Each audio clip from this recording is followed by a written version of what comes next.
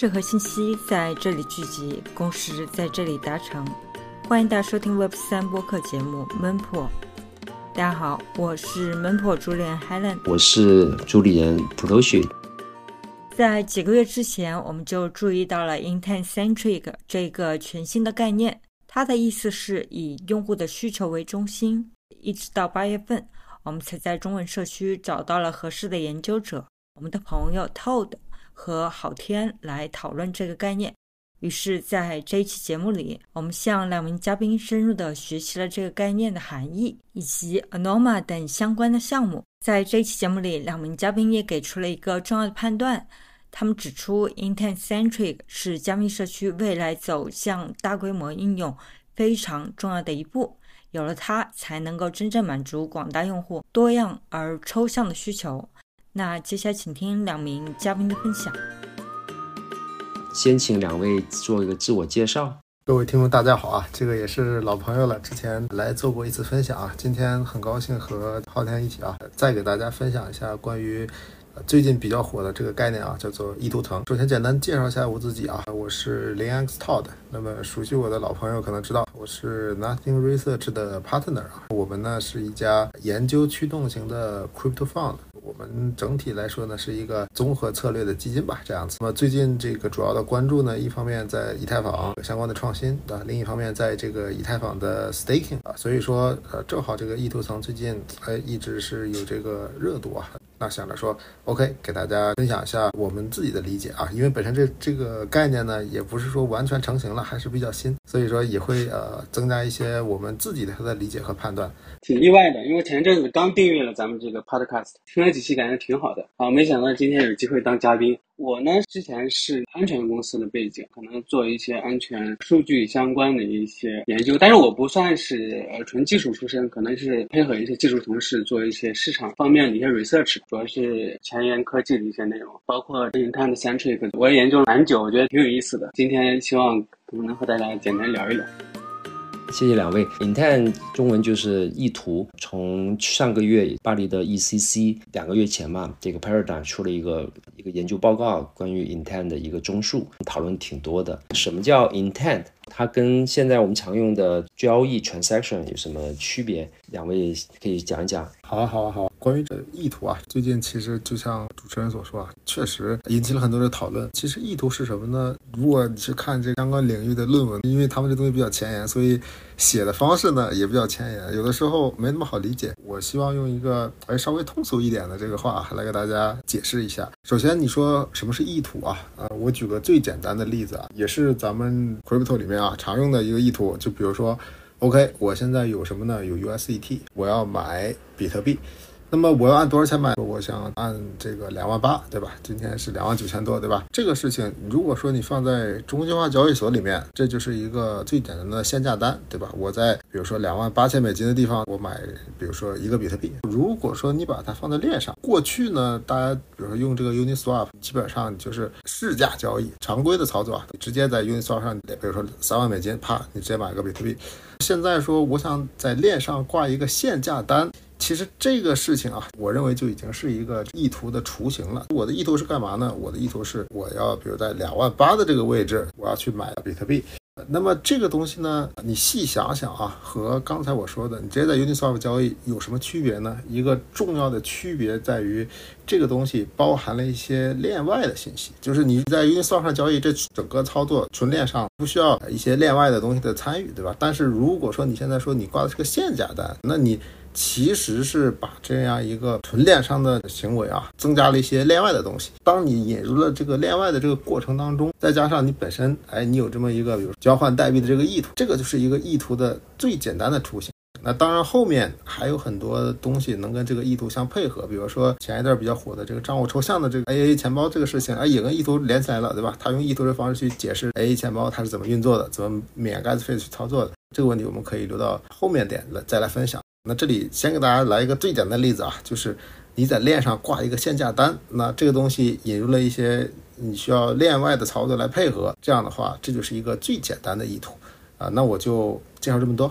链上的限价单这个例子作为意图的一个代表，对吧？那昊天老师也说一下对 Intent 的理解。我来说一下我的理解，我的理解就是这个意图，你可以理解就是一个黑盒子，用户过去和我们的 DeFi 交互，等于用户直接和这些后端的这些协议进行交互，你要跳转不同的这些前端页面去跟它产生交互。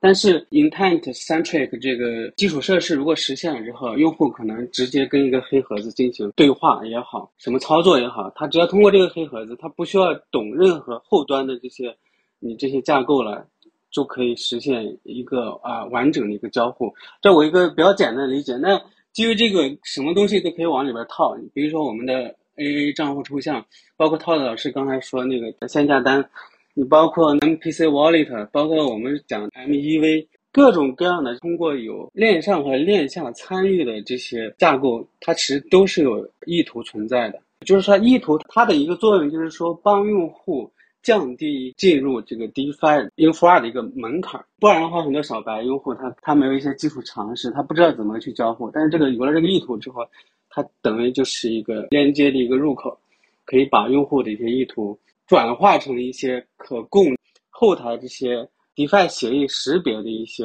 执行操作。这是我的一个理解。了解，我也看了一下一些文摘吧。那这里面意图一般是对应这个交易是在以太的话术上叫 transaction。它的区别，因为我以前做过技术嘛，那技术里面有两种编程语言的风格，一种是命令式的，就像你写 C++、Java 这种，就是你要告诉要做一步、第二步、第三步。那另外一种语言呢是这个声明式的，就像大家可能用数据分析用 SQL。SQL 的话，它其实它不会管你怎么从数据里面怎么取，怎么去做排序，但是就是说我要从比如说一堆数里面提的一些条件，这个实际上是声明式的。那就是因为这个声明式的方案，其实 SQL 的应用远大于这种命令式的这种 C++ 大的，所以这两个出发点是不一样的。一个是从程序的角度，就像刚才滔天说的，这是一个黑盒很复杂。那另外一个呢是从用户的角度，用户要做什么，把这个声明式的做出来，这是我的理解了。但是我想对于刚才提的这个用户的例子，能不能再往深讲一讲？因为刚才陶老师说了，这个限价单用这个讲得很清楚，你又要什么样的价格？那现在没有一些新的架构，没有 Intent， 那这个限价单就没有这个能力了吗？像 Uniswap 啊，或者在上面的 Aggregator One-Inch Paraswap 这种，其实它也有一定能力去让用户拿到一个好的价格。那现在这个是存在什么问题呢？针对刚才套提的那个限价单的这个例子，我们讨论一下现在的架构有什么问题。这个是个特别好的问题啊！我之前看到一个这个笑话，说是电灯17几年发明的，对吧？16几年大家晚上就看不了东西了，就是类似于这样的一个笑话。其实是这样的，意图层这个概念呢，虽然是今年才出来的，对吧？但是其实意图这件事情，在这个区块链可能诞生的第一天就已经有了。因为大家能够看到啊，最近以太坊核心开发圈啊有一个风潮，是说他喜欢把一个过去缠绕在一起的概念啊，把它这个抽丝剥茧的分别的把它剥离出来，等于说每个东西啊都抽象成一层。那所以说呢，这个意图这东西啊，过去其实就有，对吧？比方说大家现在你去用这个One-Inch啊，像不是刚才提到的用这个 Paraswap 等等，其实你已经可以挂限价单了。从我的这个视角来看啊，我认为这已经是意图的一个表现了，只不过呢它没有把它抽象单独说作为一层来跑，那只是它是跟原来那些功能配合着来使用的。那么抽象出来有什么好处啊？举一个简单的例子，你说过去这个以太坊它就一层，对吧？你用这个以太坊从矿工共识，然后到你这交易上链，这就一层，就一个客户端，对吧？以太坊转 POS 之后变俩客户端了，对吧？一个共识层，一个执行层。那有啥好处呢？其实就是这样更清晰。你讨论执行的时候，咱们就聊这个 EVM 的问题；你讨论共识的时候，就聊共识的问题，因为这两个客户端。所以说将来呢，你再有个意图层，或者说再有个 DA 层，或者再有什么这个层那个层，那么你顶多就是多几个客户端，对吧？虽然跑的还是以太坊这回事儿，但是大家可以这个分开来讨论，对吧？这样效率更高。所以说它会让我们这个东西呢，将来会变得更好，而不是说这东西出来了之前，咱们就没有这个意图这个概念。接下来在简单说一下啊，还聊最简单的这个限价单的这个问题。那比方说过去你说 OneInch 它怎么解决限价单这个问题呢？这个也是 OneInch 的到现在为止的整个的思路。咱们再来把这个事情啊聊得清楚一点。咱先说市价单是怎么成交的。比如你现在卖10个以太坊，对吧？你直接从 Uniswap 啪一办 ，Uniswap 那个合约就帮你算啊，你要拿多少 USDT， 对吧？啪 USDT 给你，就这么简单。你很明确的知道你的对手方是谁，你的对手方就是那个池子。那个池子对手方就是你，所以这个是不需要意图的，或者说这个意图不需要把它抽象出来。但是如果是你是限价单，这个就不一样了。如果现在你去OneInch上挂一个限价单，你说 OK 我要在$1500买一个以太坊，你是不知道你的对手盘是谁的，你也不知道你这东西什么时候能成交，所以说你就说我现在就有这想法，我挂在这儿，那万一过两天以太坊涨了，我这1500还撤单，我还可能改成1600或者1700或者1800。所以你看这个意图它跟刚才那个指令有一定区别了，对吧？原来那个是我直接下命令，对吧？现在是我提需求，你不知道你对手方是谁。那么 OneInch 怎么解决呢？ OneInch 它是找了一堆线下的做市商，你们这些做市商你们轮流来报价，1600以太坊 OK， 我问第一个做市商你卖不卖，那他说卖啊，那他自己去想办法，对吧？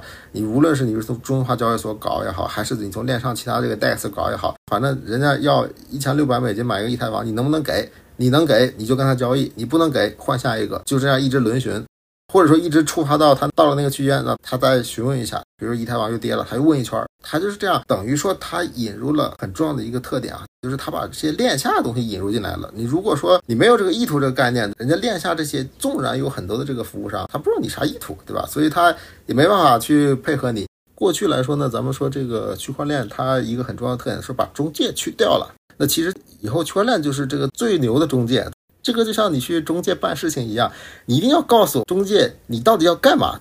我是要租房，我是要出国，中介才能想尽一切办法来帮你办。把这意图层抽象单独为一层了之后，等于说以后建立一个类似于专门的一个超级的中介公司，你到那你直接说你有什么需求，中介就想尽各种办法，链上链下办法帮你处理这些事情，把这个中介嘛变成一个中介公司了。那相比原来，那你这个中介的效率或者中介的承担率，那肯定是大幅的提高了。所以我理解你的整体的效率会提高，或者说整体的体验会更加丝滑，因为会有很多专门的人、专业的人来办这些专业的事情。顺着套老师的再补充一点，我用一个很通俗的例子来比喻，我们这个平时都用滴滴打车，滴滴打车给了我们很多模板化的选择，比如说你可以打快车，你可以顺风车，你可以拼车。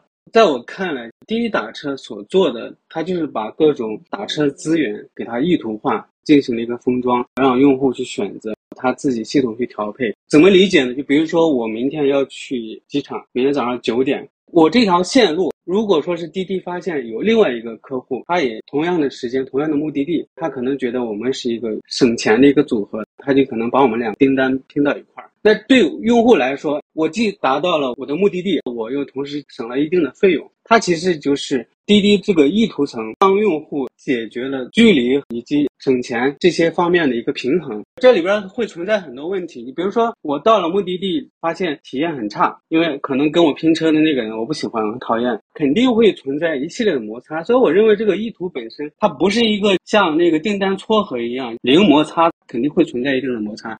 意图当你达成的时候可能会有一定的落差，这个是没办法，因为本身就是一个资源协调之后的一个结果。我再延伸说一下，我们目前整个区块链其实有很多协议，它已经在做类似于意图的事情了，只不过是 Paradigm 把它给抽象出来了。打个比方，前一阵子那个 Uniswap 仓，它就是在做意图的事情，它引入了一个很重要的概念，就是它把 online 和 offline 给它结合起来了。它所谓的这个 offline 要解决用户的零 gas 就是交易的门槛，它怎么做到呢？它就是类似于在链下搞了一个节点一样的客户端，这个客户端可以把原先你直接上链的那些交易进入一个黑盒子来给它进行一定的排序也好，或者说是优化也好，通过这种形式让用户实现了一个按照他说的可以抗 MEV 零 gas 门槛。线下这个想象空间就大了，它可以做很多很多的机制优化。对，这是一个。那还有的话，再抽象一点说，做市商、交易所，你这个本身也是在帮用户管理他的资产，撮合用户做一些交易，它其实本身也是一个抽象层。最近很火 Telegram 那个 Unibot， 它本身也是在 social 平台预制了一些交易场景，可以提供用户去交易。用户的对手盘是机器人，但是这些机器人的设置的一些参数，它也是通过一定的意图层的实现的，对。还有那个我们待会儿可能会聊的那个 Flashbot 那 2.0， 它也是加了一个意图层来实现，包括 Coin Swap 其实也是。对，类似于这种把 offline 跟 online 结合的这种，我感觉都是加了一个意图层，可能就是说在实现方式上会有一些差异。对。那刚才两位讲的这几个例子里面，我看都有一个共同的一个点，有链上的，大家都知道我们在讨论区块链，对吧？那还有一个是链外的要素，为什么有链外的要素？能不能再问一下，为什么要有链外的 player 吧？我先来抛砖引玉啊。本身呢，就是意图层，既然他提出这么个构想，他的目的是啥，对吧？他最终的诉求是啥？很简单，很多人不说区块链体验不好吗？他最终的诉求就是说，让你这个区块链体验非常的好，这个就是他最终的诉求。虽然链上现在已经能够满足我们很多的这个需求了，但是你如果能把链下的一些东西你给带进来，你体验肯定是更好的。那么这里面如果对应到交易，那就是你滑点更小；如果是对应到比如说 MEV， 那就是让你更不受侵害等等啊。其实就像刚才浩天老师说的，打车现在有聚合，打滴滴的车你还能打第三方什么想到出行什么乱七八糟的，对吧？所以说给你引入了更多的车之后，你会发现你打车更快了。它并不是说你要搞意图层你必须得引入链下，而是说通常来说你引入了链下，你的体验会变得更好。那么我也可以给大家举个反例啊，比方说你交易的某一个代币，这个币可能就在 Uniswap 上有，比如说币安、Coinbase、火币 OK 都没有，最后就是从链上走。言外之意呢，就是说也可以没有链下，但是通常来说啊，为了体验更好，它都会引入链下。另外大家知道，其实整个的这个意图层其中的一个重要的产品啊，那个产品的名字非常有意思，那翻译成中文呢叫求解器，它是一个求解的东西，对吧？它跟你求最优解。通常来说啊，你这个求解器放在链下，计算起来也会更方便，用起来也会更快。对于用户来说，你只要保证最后它这个结算是在链上结算的就可以了。其他的步骤，我想办法给你放在链下，更节约 gas。你比如说你天天拿 EVM 去当求解器，你肯定求不起的，对吧？费用太高了。但是如果你把这求解器放在链下，就可以了。所以说，通常来说啊，要引入链下这个东西。了解，求解器应该文献里面就叫 solver，SOLVE solver。对的，英文叫 solver 啊。我想就引入下一个话题了，因为刚才举的这几个例子里面都有链外这个角色，包括Intent没出来之前，刚才浩老师还有浩天也提了，已经实现用户意图的一些项目啊，也有一些像 Noma 这个 Swift 这些新的项目，它算是提出 Intent 的下一代的区块链的协议。刚才浩天老师说这个滴滴做聚合，那大家也知道滴滴没有快递之后有些价格升了，你怎么保证它作为一个中介它不会作恶？因为这里面肯定会有个趋势，为了它的效率，那肯定是中心化是最高的。等它到中心化的时候，那它可以反而在用户跟比如说交易对手之间，它可以赚更多的钱。我想提的一个问题就是，我们已经有一定的 intent 的实现了，那到未来这几个项目，他们提出更长远的一个目标，是不是去中心化是一个设计目标？我是这么思考的 ，Intent-Centric 这个概念其实是 Paradigm 给它抽象出来的。很多项目它其实也在做这样的事情，为什么没抽象这样的概念？我觉得在于说是这些项目本身做的就是解决实际用户场景需求这些事情，比如说 Uniswap 叉，包括 AA 钱包，它解决用户进入这个区块链的问题。他在想为什么用户进入不来啊？原来是后端的这个协议层的这些操作太过复杂，导致用户的认知门槛跟不上，所以需要链下的黑盒子，让帮用户做一些操作。只不过这个概念被 Paradigm 给它抽象出来啊，叫做意图。当然就是还有一些项目我关注到，它其实也一直在做一个模块化的事情，把意图层当成一个模块来加入整个区块链的体系当中，用这个模块来实现这个用户大规模进入的一个问题。在我看来，就是说中心化这个问题是很难避免的，但是我觉得现在的我们很多实现意图的方式其实就是中心化的。打个比方 Telegram 搞这个 Unibot 提供的各种交易路径、参数、规则，其实都是他在后台实现的，连私钥都是他那边管着的，私钥也在他那边帮你生成，但是用户不 care 了，直接低阵冲进去，那体验够好。你很难说他将来不作恶。去中心化的意图有没有？有，我还真研究一个项目 Noma， 这个项目应该算是最早提出 Intent-Centric 这个概念的。他做的就是要构建一个去中心化的或者分布式的一个意图市场。抽象出了很多模块，比如说我们刚才说的那个 server 做的就是把用户的各种意图给它编程化的一个过程。比如说用户的意图可能是交易需求，比如我要转账，也可能是隐私需求啊，我需要你把我的数据给它 ZK 化，也可以是安全需求，对，它可以分不同的 transaction 给你不同的打包之后，它这个 server 它会为给它这个 Anoma 提供这个公链，这个公链的话，它有一些其他的一个架构，它会来进行验证用户的各种提交上来这些 intent， 验证通过之后，它也有它的一个 member pool， 它会把这些交易提交到它那个 member pool， 由那一些它所谓的一些矿工来进行打包封装，完了之后，它最后有一个客户端负责把这些前边一系列的这些 transaction 给它最后呈现给用户还可以验证。如果用户发现，我的这个意图你给我搞错了、搞乱了，可以提交申诉，可以回滚之类的。他做的这个东西其实就是一个去中心化的，因为啥呢？这个 server 是任何节点都可以参与的，它是一个分布式的一个 server， 任何节点只要你有实力，你都可以提供一些编程化的一些意图的解决方案来给我这个网络平台。校验的节点也是分布式的，你可以来验证我上面的这些打包这些 intent 这些区块有没有被作恶或者有没有什么问题。对，我觉得它最终要实现的就是分布式的意图市场，但是这个东西确实还是一个很早期的市场，而且它出现的话，对目前的整个区块链的一个架构算是一个全新的东西。现在的区块链都比较简单嘛，我用户上传交易到 member pool， builder 会把它打包给矿工给它上链，对，它这个流程是比较固定的。但是以后的话，它等于就是加了很多看的层啦、校验层啦，最后还有用户一个 verify 的一个过程，会把整个的区块链架构给它整复杂。它这个东西有没有用？我觉得你往长远未来看，它确实用处蛮大的，因为它里边说了，用户的需求它是分层的，交易需求只是一种，我要把一个 BTC 转成10个以太坊，只是一个很简单的交易需求。它还有安全需求，它还有隐私需求啊。比如说有些用户喜欢把数据给 ZK 化，现在用户的需求是分摊给了不同的链上，比如说有做 ZK 的，有专门做交易的，它在不同的链上满足各种不同的需求。但是以后如果分布式的这个意图市场如果能成熟的话，那用户就不需要跨链了，对不对？就在一个这个链上就可以满足我不同的 intent， 对，这我的理解。好的，刚才提到了 Anoma， 我们后面也给大家介绍一下，这个的确也是第一个提出 Intent 作为新架构的一个方向。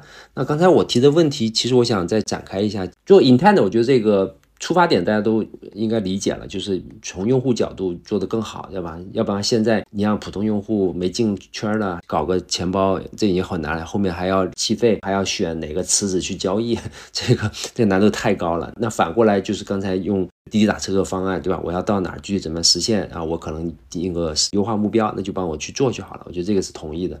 但是我的问题就是说，在按照现在的架构，已经有一些项目在做，但会不会越来越中心化？那搞到最后，其实 Intent 做的最好呢，肯定就是交易所。刚才特老师提的这现价单，交易所呢做的最好了，这个又有流动性，而且它这个体验也非常好，用户也不用想太多啊。那当然也有中心化的方案，像刚才讲这个 Telegram 这种 bot， 其实它就是很中心化的，帮用户生成了私钥打进去，它帮你去做执行。那它其实是我的理解，就是交易所的某种变形吧。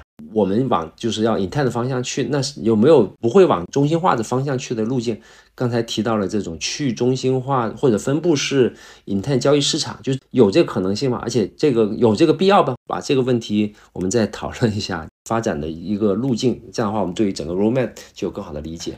刚才这个 Bruce 问这个问题非常的关键，说这东西会不会将来变成非常中心化的一个节点啊？等于说网络中会出现这么一个节点，会出现这样一波人，他们这个控制着很大的这个中心化的权利。先说结论啊，很遗憾啊，恐怕是的。但是这还有个但是，咱刚才这个交易这个问题啊，已经聊了很多了。接下来再说另一块，就是跟 MEV 相关的这块内容啊。MEV 它是哪3个单词的缩写呢？这个叫矿工最大可提取价值啊。后面传统的矿工退去了，就变成最大可提取价值啊，反正都是 M。很多新的朋友啊，他对 MEV 这个概念不理解，简单做一个小科普啊。我举个例子啊，比方现在大家去 Uniswap 做交易，咱先说市价单，其实默认的话 Uniswap 它会给你一个滑点的限制。什么叫滑点限制啊？你说我现在用$100去买以太坊，比方说你现在$100能买，我随便说啊，0.1个，对吧？但是你其实是有一个0.5%的一个滑点允许，也就是说，因为你要在链上又没中国化交易所那么快，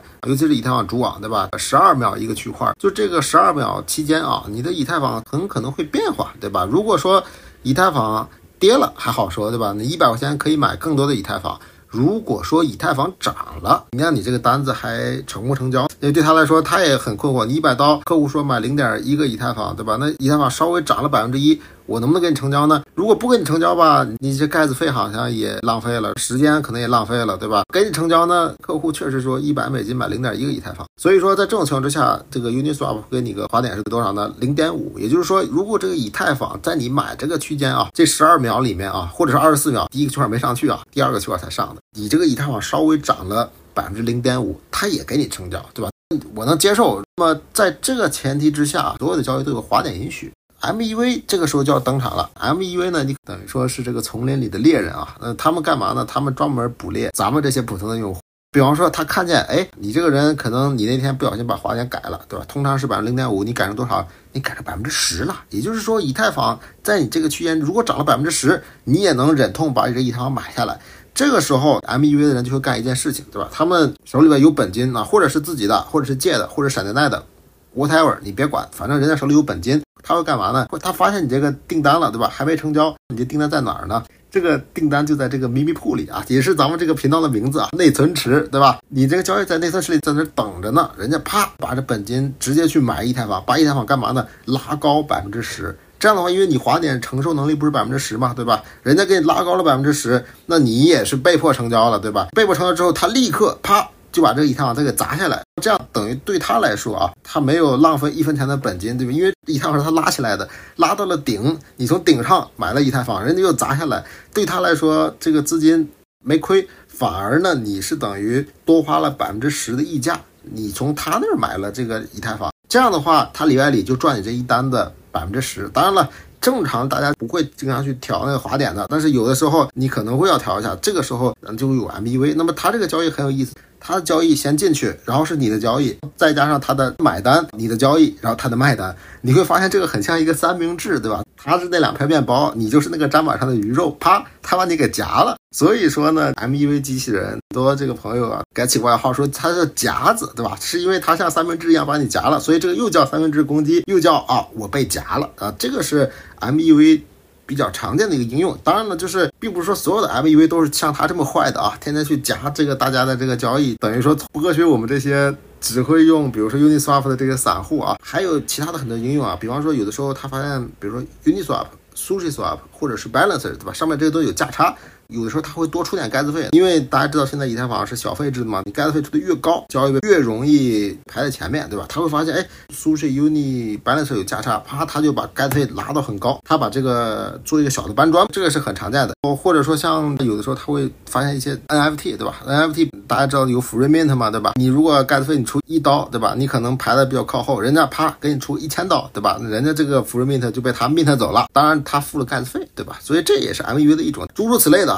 通过调节手续费啊，去薅羊毛的这个行为，其实都是 MEV 机器人。铺垫有点久啊，接下来我们聊正题啊。在过去呢，这些 MEV 机器人啊，或者咱们通俗点，这些夹子在链上属于横行霸道，对吧？其实大部分的时候他们都是盈利的，其中有几个这个很明星的这些夹子机器人，他们一年少则能赚100-200万美金，多则赚上千万美金都有的。因为在2022年啊，一年的时间，整个 MEV 一共夹走了6.7亿美金的利润啊，都是这些夹子去分的。所以这些人从过去来说啊，你不能管他叫吸血鬼，你这么叫就太难听了。但是事实上啊，有一种这种感觉，其实他们剥削的对象其实就是普通的用户，或者说不会在这跟他们玩 get word 的用户，对吧？他们本身就是剥削这些人。所以在这种情况之下，以太坊自己也很担心，说你说我们自己说自己是这个国际的金融结算层，结果你上面都是夹子，对吧？那这个好像不太好。因为这些机器人啊，他们提交交易的时候，他们也要走一些特殊的渠道提交给矿工。那比方说他们会走 Flashbot， 那 Flashbot 是一个典型的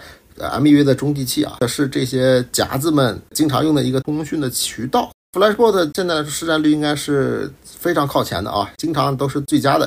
Flashbot 他就会想说，这样也不是个事情，对吧？人以太坊本身对这东西呢，虽然能理解这东西的存在，但是其实并不是很喜欢的。要不我们做个别的什么东西好了。于是他做了，可能后面还会重点聊的啊，这个叫 Swap。他的想法就是说，你们这些 MBV 啊，不都神仙打架吗？在这个以太坊主网上专门去那些内存池啊，也就是秘密铺啊，在里面去找这些受害者进行交易。你们这些神仙打架，你不要在这个地方打架，你专门在以太坊外啊，那么干脆我给你们直接造一层好了，这一个层里面全是你们这些 MBV 的这种想法。同时呢，对于这些用户来说啊，最好不要在主网上直接发交易，反正你在主网上发交易，你也是会为我们这些神仙打架给他们给夹了，对吧？你还不如你直接来我们这一层表达你这个交易的意愿，对吧？表达你这个交易的什么呢？意图。所以说他这个意图层，他是通过这个方式给它靠成的。不要忘记我们这个问题的初衷啊，会不会带来中心化问题？那显然会的，因为你这一层不算是以太坊本身的架构，你是以太坊外的一层架构，那么你的去中心化程度肯定比以太坊要低。但是啊，你在过去来说啊，你这些 MUV 机器人它都是100%中心化的，对吧？那些都是后面人家写的脚本写的策略，对吧？跟你这些普通用户1毛钱的关系都没有，完完全全100%中心化。人家把它变成一层之后，把它从100%中心化的东西可能变成一个50%中心化的一个东西，对吧？你变成一层之后，起码你们会按照一定的规则去竞争，对吧？起码你这些东西都透明了，对吧？所以说呢，这个也反映到整个这个意图层的一个总体的设计哲学啊，肯定会带来一些中心化问题，但是比以前好啊，以前更中心化，包括说那些限价单在币安上操作，那你是完完全全100%中心化，对不对？但是你放在链上来操作，好歹来说，最终你掌握这个结算权，对吧？人家最后跟你这成交，你也是说，当然我就说好了，就这价，对吧？我给大家再举个例子啊，比如说你在币安上，你说我挂一个单子啊，咱别说币安了，咱说一个小交易所好了，对吧？你去一个18线的小交易所，你在上挂一个单子，10万 U 买，比如说100个以太坊，对吧？那理论上这个小交易所老板他可以把你单子改了的，对吧？给你改成5万 U 买1个以太坊，他可以改，对吧？因为这东西它100%中心化，他说了算。但是你在链上的话，虽然你背后那些人都是中心化的做市商，对吧？但是呢，他好歹得按规矩办事了。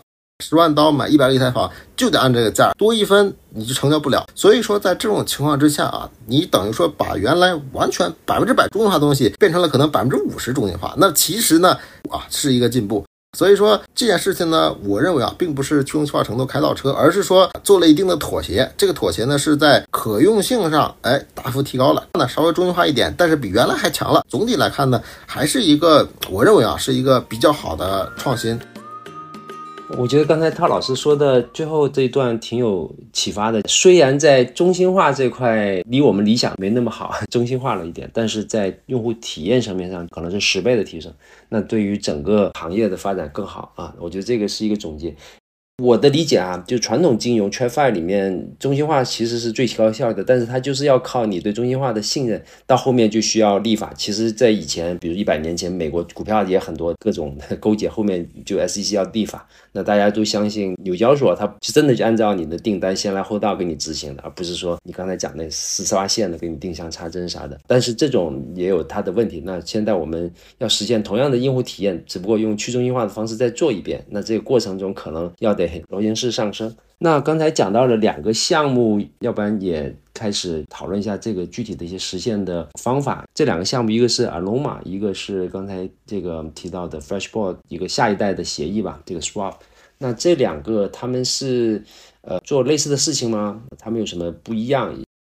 我先说一下 Flashbot 2.0 叫 Swap， 它是在做去中心化的这个 MUV 平台，但这在我看来这只是表象，更深层的意思，它是为了让自己的 MUV 这个管道在整个区块链这个生态里边地位更稳固。因为他讲到了一个很重要的一个点，他们虽然能在区块里边获取很大的一个收益，但是这个东西你得经过矿工的默许，跟矿工达成某种平衡。现在存在的一个问题是 Flashbot 在各个链都是一个很重要的一个 builder 吧，对。它这种情况下就会存在一个问题， Flashbot 越来越垄断，那它越垄断之后肯定会跟矿工某种程度上产生一定的利益冲突。也就是说，如果矿工想干涉它的一个MEV 的交易，是随时有能力实现的。基于这种情况，它索性说是变相搞一个黑盒子，我在这个黑盒子把大部分 MEV 这个价值在这个黑盒子里边，通过 auction 这个竞争的机制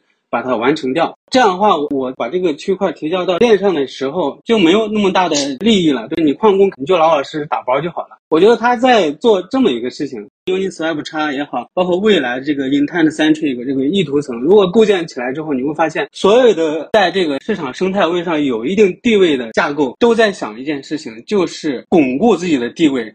Uniswap 叉它做了链下的黑盒子之后，它就可以跟它的 Uniswap Wallet 加上它这个 Uniswap 叉，再加上它服务的广大的 DEX 交易用户，它就可以逼迫这个矿工改规则。比如说在这个黑盒子里面把 MEV 啦，现在零 gas 给用户了，各种各样的一些创新，它就可以在它黑盒子里完成。那时间久了之后，你会发现，可能所有的交易都会走它这个黑盒子，其实也是在巩固自己的市场地位。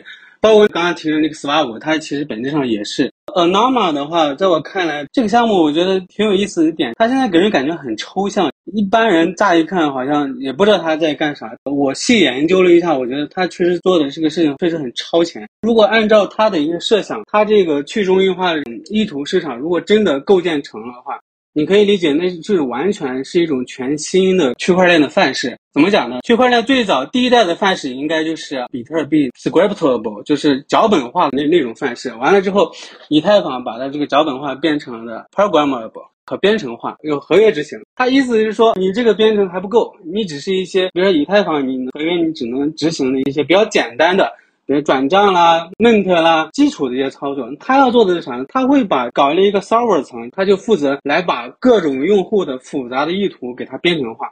那这样就可以接入很多很多复杂的抽象的这种意图进来。他又搞了一个公链，以后要做验证层，又把现在所做的 Layer 2啦，包括 ZK 技术啦，各种各样的已有的技术，它都可以给它囊括进去。那完了之后，它还最后有一个用户的客户端，又实现了一个万物归宗到一个钱包。所以我觉得确实是在做一个有点超脱于现在的这个区块链链路架构的一个事情，这是一个。还有我再说一下我观察的其他几个项目，不是很抽象的。一个是叫 Brink 的一个 DEX， 这个 DEX 它是要做一个什么事情？它等于用户在执行这个 DEX 交易的时候，它直接可以签署一笔交易。它这个 DEX 会提供各种各样的类似于合约的一些范式，就是一些意图模板吧。这些模板可以帮助用户进行一系列的操作，用户你只需要签个名就好了，剩下的你都交给我的这些专业的这些链下的做市商，让这些专业的人来帮你完成这些操作。它整个过程可以实现去中心化的，比如说这个 server 可以由各种链下的做市商来提供，你来编程化用户的这种意图，你来搞合约，在我这个链上，想办法的把用户的这些需求给它执行掉。这是一个项目，比较有意思。还有一个项目叫 DApp OS， 目前我看它跟那个 GMX 都有合作，这还算是比较成熟的一个项目。它有一个点，比如用户现在做交易的时候，你会发现你的资产余额每一条链上都有。那这样的话，用户如果有一个需求，我能不能把我所有的链上的余额聚合到一块儿，然后我统一次性使用呢？签署一笔交易了，我就可以完成多笔资产的调用。它就可以在这个 GMX 可以实现。你登录它这个 DApp OS 这个公链，它是给你搞了一个虚拟账户，你登录这个虚拟账户之后，你就会发现你原先各个链的零散的资产，你直接点击 swap 就一笔交易成功了。这些新的项目其实都在做类似的事情了，当然我还在进一步观察，因为确实蛮抽象的。这个问题是好问题啊！你谈到意图层你就很难绕开这两个项目。确实呢，这两个项目，尤其是这个 Anthem 给意图层，我觉得它率先定义了很多的概念。我简单给大家介绍一下这两个项目都是干嘛的，对吧？以及他们为什么要有现在这些举动。第一个项目这个 Anthem， 它现在自己给自己定位是说，它要做一个协议这个协议是干嘛的呢？这个协议呢，专门帮你把各种的意图给你变成标准化。我理解是这样，因为其实你做一个协议，你说是简单，我挂个线下单，或者说 MEV 等等，但是它有很多的这个相关的规范。比如说你这个意图合约到底该怎么写，或者说到底用什么加密手段，或者说你跟这个链下通讯的方式它到底是怎么通讯的，或者说你这些是怎么监督的，其实有很多很多的这个细节，对吧？那么以太坊本身 EVM 已经是个成熟的虚拟机了，它不会给你搞这些比如说模板标准，这个时候就需要一个第三方，让他来说把这东西咱给它定下来，对吧？定一个这个开源的国际的透明的一个标准。我理解啊，他希望做成的是一个行业标准，对吧？以后你们搞意图的，你都通过我这个搞，对吧？甚至说你这些合约呢，你都不需要自己重复造轮子了，你都用我这一套。同时呢，因为他其实融资也融的也蛮早了啊，最近我看他也是发了这个第3次融资啊，也融了不少钱。有了钱之后呢，其实他们就可以进一步推广他们这个标准，这个就有点类似于工业界常用的 IEEE 对吧 IEEE 标准等等啊，这个是他做的事情。第二个呢是 Flashbot 的这个叫 Swap， 其实 Swap 很有意思啊。 Swap 本身呢把未来1到2年区块链技术这一块的创新的整个的几个叙事，它最强的地方，它把这几个东西串起来了。我只能说他讲这个 narrative 讲叙事的时候真的是很强，这个讲故事也是一种能力啊，这个大家都知道。那么他讲这个故事是什么样的呢？刚才其实已经给大家介绍一半了啊，这 MUA 干嘛的，对吧？现在大家知道了，比如夹子机器人，过去这些人纯吸用户的血，以太坊现在也不是很待见他们，对吧？这个就像刚才浩天老师说的，他也有这 concern， 说一方面别人可能也会抢他市占率，第二方面他也有来自这整个生态的一个压力，你等于你赚这个钱，通俗的说法，这属于赚用户都是赚的是带血的筹码，所以说他要想把这东西，第一叫证明化，第二就是要想办法把这东西垄断，因为其实跟他竞争的还有很多啊，比如说这个 Out-of-Sound Money， 还有很多的这个中继器了，这个 relay 有很多了。他把这东西穿为一层之后，他要把这东西弄成一条链。刚才咱也说了，因为你把本来一个纯链的东西，你拿配合链下一起用，对吧？你甚至在以太坊之外，你再搭建一层，这的话会带来一些中心化问题。那既然有中心化问题呢，那么咱们就要用区块链技术来把它尽可能的给它去中心化。所以说，认为它将来的目标还是要把它这个 swap 搭成一条链。这 swap 是什么意思呢？单看这个英文单词啊，是类似于那种彬彬有礼啊、温和谦逊那种感觉，尤其是形容这个男士啊，你可以说，哎，这人非常 swap， 说明这人很斯文、很谦和，这种感觉跟夹子过去的形象啊完全相反，对吧？这个夹子机器人在这个以太坊链上横冲直撞啊，横行霸道。那他故意用这么一个单词来形容，这个蛮好。他的一个想法是什么呢？从他这个名字啊，咱们也能看出来，他这个名字呢，其实是代表了几个单词啊。S 呢代表的是 single 啊，就是这个单一的，尤其是他想强调的是单一的这个市场。然后这个 U 呢是 unified， 是统一的市场，意思就是这东西既单一又统一。V 呢是代表 value 啊，就是价值。E 呢是代表 expression 啊，是表达。所以简单来说呢，他想表达是说，你这个价值表达啊，要有一个单一统一的市场。咱们即便翻译成中文啊，它也很绕口。那么咱们再用通俗的话来解释它到底想表达什么。首先这个价值表达，如果用咱们今天谈这个话题来说呢，就是这个意图，对吧？比如说你说我要多少钱买以太坊，咱还是用这最简单的问题，其实这个就是你对价值的一个表达。你觉得买以太坊多少钱你可以接受，这个你谈判的对象是谁呢？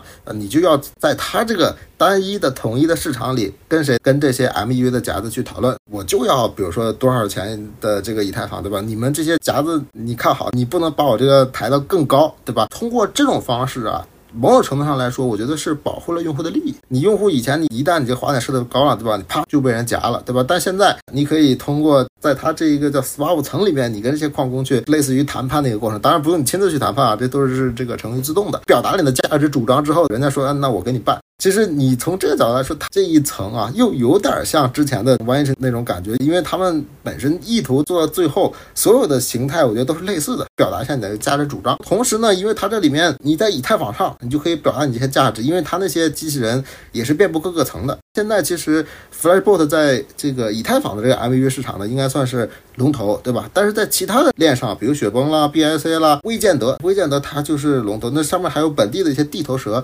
穿成一层之后，以太坊用它的这一层 MUA 层，或者叫什么单一统一价值表达市场，可能 BSC 也可以用它这一层，也可能雪崩也用它这一层，大家都可以用它这一层。这样的话，等于说也强化了它在其他链上的地位。如果说它把这几个链打通了之后，你会发现一个什么问题？你如果在这上表达了你的意图之后，你有可能能够实现一个你在以太坊上说 OK 我要多少钱的以太坊，整个支持它的可能7-8条链甚至10几条链上面的人都会来帮你寻找这个订单，从中择优啊，或者满足你的最终这个诉求。这样的话，一方面用户呢看起来啊不是那么直接的变成夹子的受害者了，你可以跟 MUA 的机器人进行某种程度上的谈判，至少你在这个形象上，对吧？你看起来是好了很多。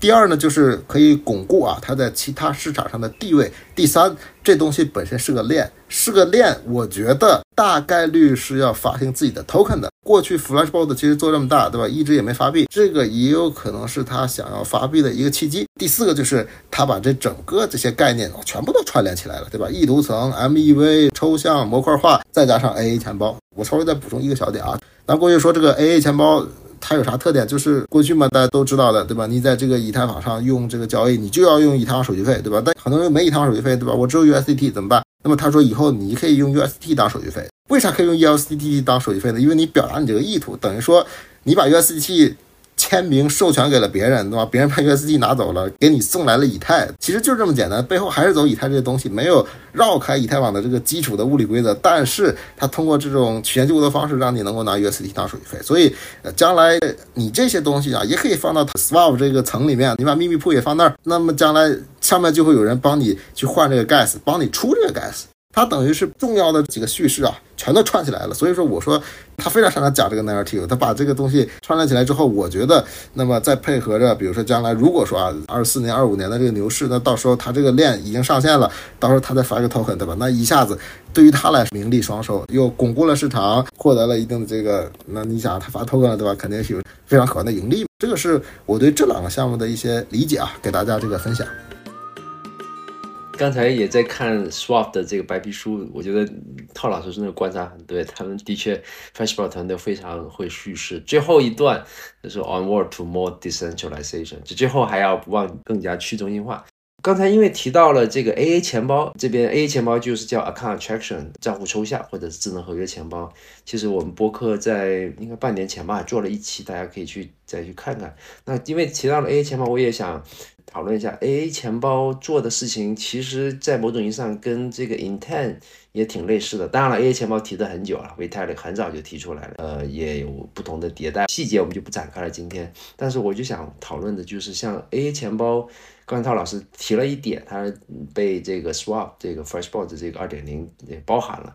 但是 AA 钱包从发起方的话是以太坊基金会来提的，而且它的解决的方向也不太一样，不过实现的路径我觉得还是挺像的。Swap 也好，这个 Anoma 也好，还有其他的项目，其实都要搭建一个刚才讲的很多 solver， 这些 solver 是去共同的竞争，有个 open 的一个 market。那在 AA 钱包的这个，特别是现在提到 AA 钱包都是以以太坊基金会提的这个 ERC 4337标准里面，它就有一种叫 bundler， 它有一个公共的市场，尽量的公平的分布式的去帮用户解决问题。就是这个 AA 钱包跟我们现在讨论的这个 Intent 有什么关系？我也想请两位再讲讲啊，这个应该今天时间关系的是最后一个大问题。刚才陶老师讲的真的是风趣幽默，而且又深刻。就是 AA 钱包，我的理解，它其实就是一种结构化的意图。什么叫结构化的意图？就是这种目前可被以太坊公链或者目前当下的合约定义的这种技术架构解读的这么一个意图市场。你可以理解，它会在这个合约里边打一个 bundle， 把很多用户的很多需求统一到一起，在一个合约里边执行。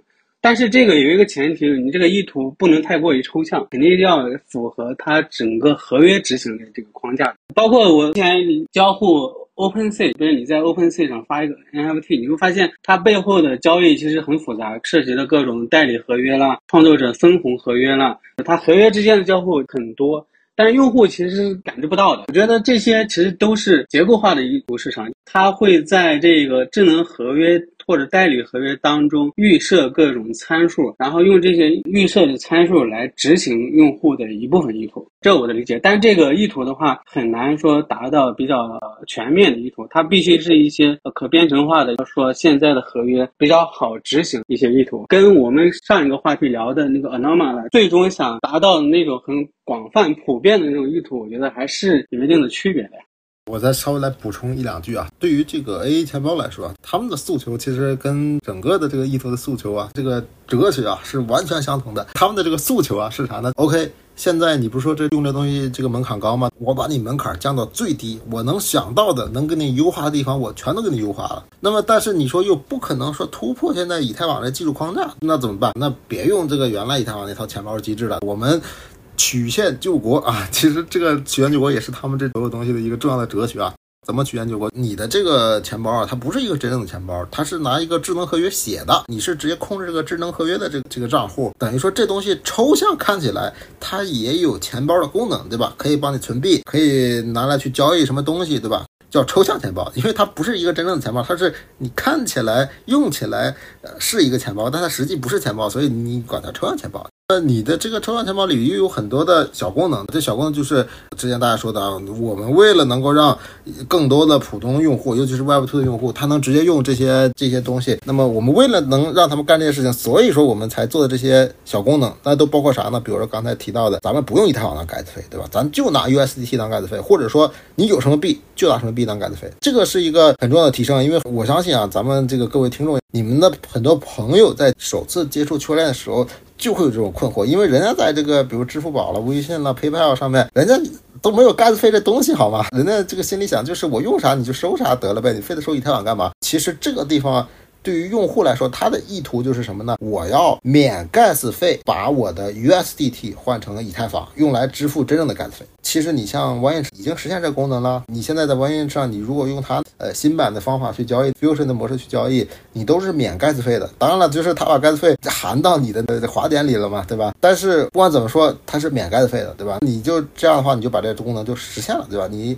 既没有破坏以太坊原来的架构，对吧？又让用户实现了你这种变态的要求，对吧？那么还有很多意图，比方说你说我跟4-5个人，对吧？我可以做社交恢复，对吧？这也是很多人在抱怨的，说我这出一次丢了就丢了，我恢复不了了，那做社交恢复，对吧？我找5个人来给一起恢复等等啊。尤其是刚才我说这个盖子费这个问题，你别看这是个小点啊，但是这个对于用户的体验真的影响很大的啊。所以说你的这个东西它其实就是通过意图的这个方式去实现的。那么它背后实现逻辑是怎么样的呢？这里展开讲讲啊，就是说比如说我现在 USDT 换以太坊，对吧？ OK， 你把这意图发在哪儿呢？又发在我们这个频道里了啊，这开玩笑，发在秘密铺里面了。发在秘密铺里面之后，它这个就不是一个常规的秘密铺，这是一个特殊的秘密铺啊。发在这个特殊秘密铺里面，别人就会来接单，对吧？别人一看这个人要拿 US 换多少以太，对吧？那么他们就来接单。对于你这个用户来说，你根本不 care 他们到底是怎么个接单法，但是那些接单人来 care， 对吧？他帮你做一单这个，他可能能赚个比如说$1-2，人家帮你把这个以太坊的盖子费人家替你掏了，对吧？ USDT 进他口袋了，那这样的话你就实现了一个不需要以太就能够转账的一个功能。背后呢其实是有了这个意图的支撑。对于刚才我说的 Swap 也好，或者是这个 Anima 也好，他们就说 OK， 你这些东西你别放你那个特殊的秘密铺里了，你让它放我们这个协议里或者放我们这个链上，对吧？这样他们直接帮你跑，你还省着自己再搭建一个专门的秘密铺了啊。这个是他们的想法啊。所以说这东西看起来也是这样串成了一个圆就串起来了啊，这是我的理解。这个非常棒，把我们今天关于 Intent 的来源去脉以及相关的一些概念我们都解释的很多，因为这个话题也非常大，也挺新的，而且也涉及到一些比较深的背景吧。那希望我们听众听上去不会越来越多问题，那有必要的我们也可以可能半年或3个月之后，我们请2位老师再上来，再跟大家进一步的探讨，可能针对项目也好，或者是某一个话题。你看2位还有什么补充吗？我说我的想法，最近一直在关注这个 Intent-Centric， 因为为什么就是有一种莫名的动力推着我往这个方向看。发 Uniswap 包括这些各种各样的 Flashbot 推 2.0 这些，我还很奇怪他们在做什么。对，但是这个 Intent-Centric 这个概念出来之后，包括你看到这个 Anima 这些项目在做的事情之后，我就觉得哇，原来这些东西都可以聚合到这个 Intent-Centric 这个概念里边啊。如果这个基础架构就成为一个下一代的区块链的范式，我觉得它实现的东西太多了，而且我们所说的 mass adoption， 我估计可能到那个时候才能很大程度上实现吧。同意刚才这个浩南老师说法，其实这个天天聊 mass adoption， 对吧？一方面呢，我觉得靠应用层的努力，对吧？你不但有新的应用出来，对吧？更好用的应用，更牛的产品，对吧？第二方面呢，也靠这些这个属于用户体验的提升。你需要协议它自己有进化，或者专门有协议来做这些东西，需要协议的完善。我想无论是账号也好，还是我们今天聊的主题意图层也好，他们本质上就是弥补了后者，让我们协议层更完善。那么这样我觉得产品要往前走，协议要往前走，那这样这种 mass adoption 才能来。这个是我的一个期望啊。好的，谢谢2名嘉宾，也谢谢各位听众的时间，我们下一期节目见。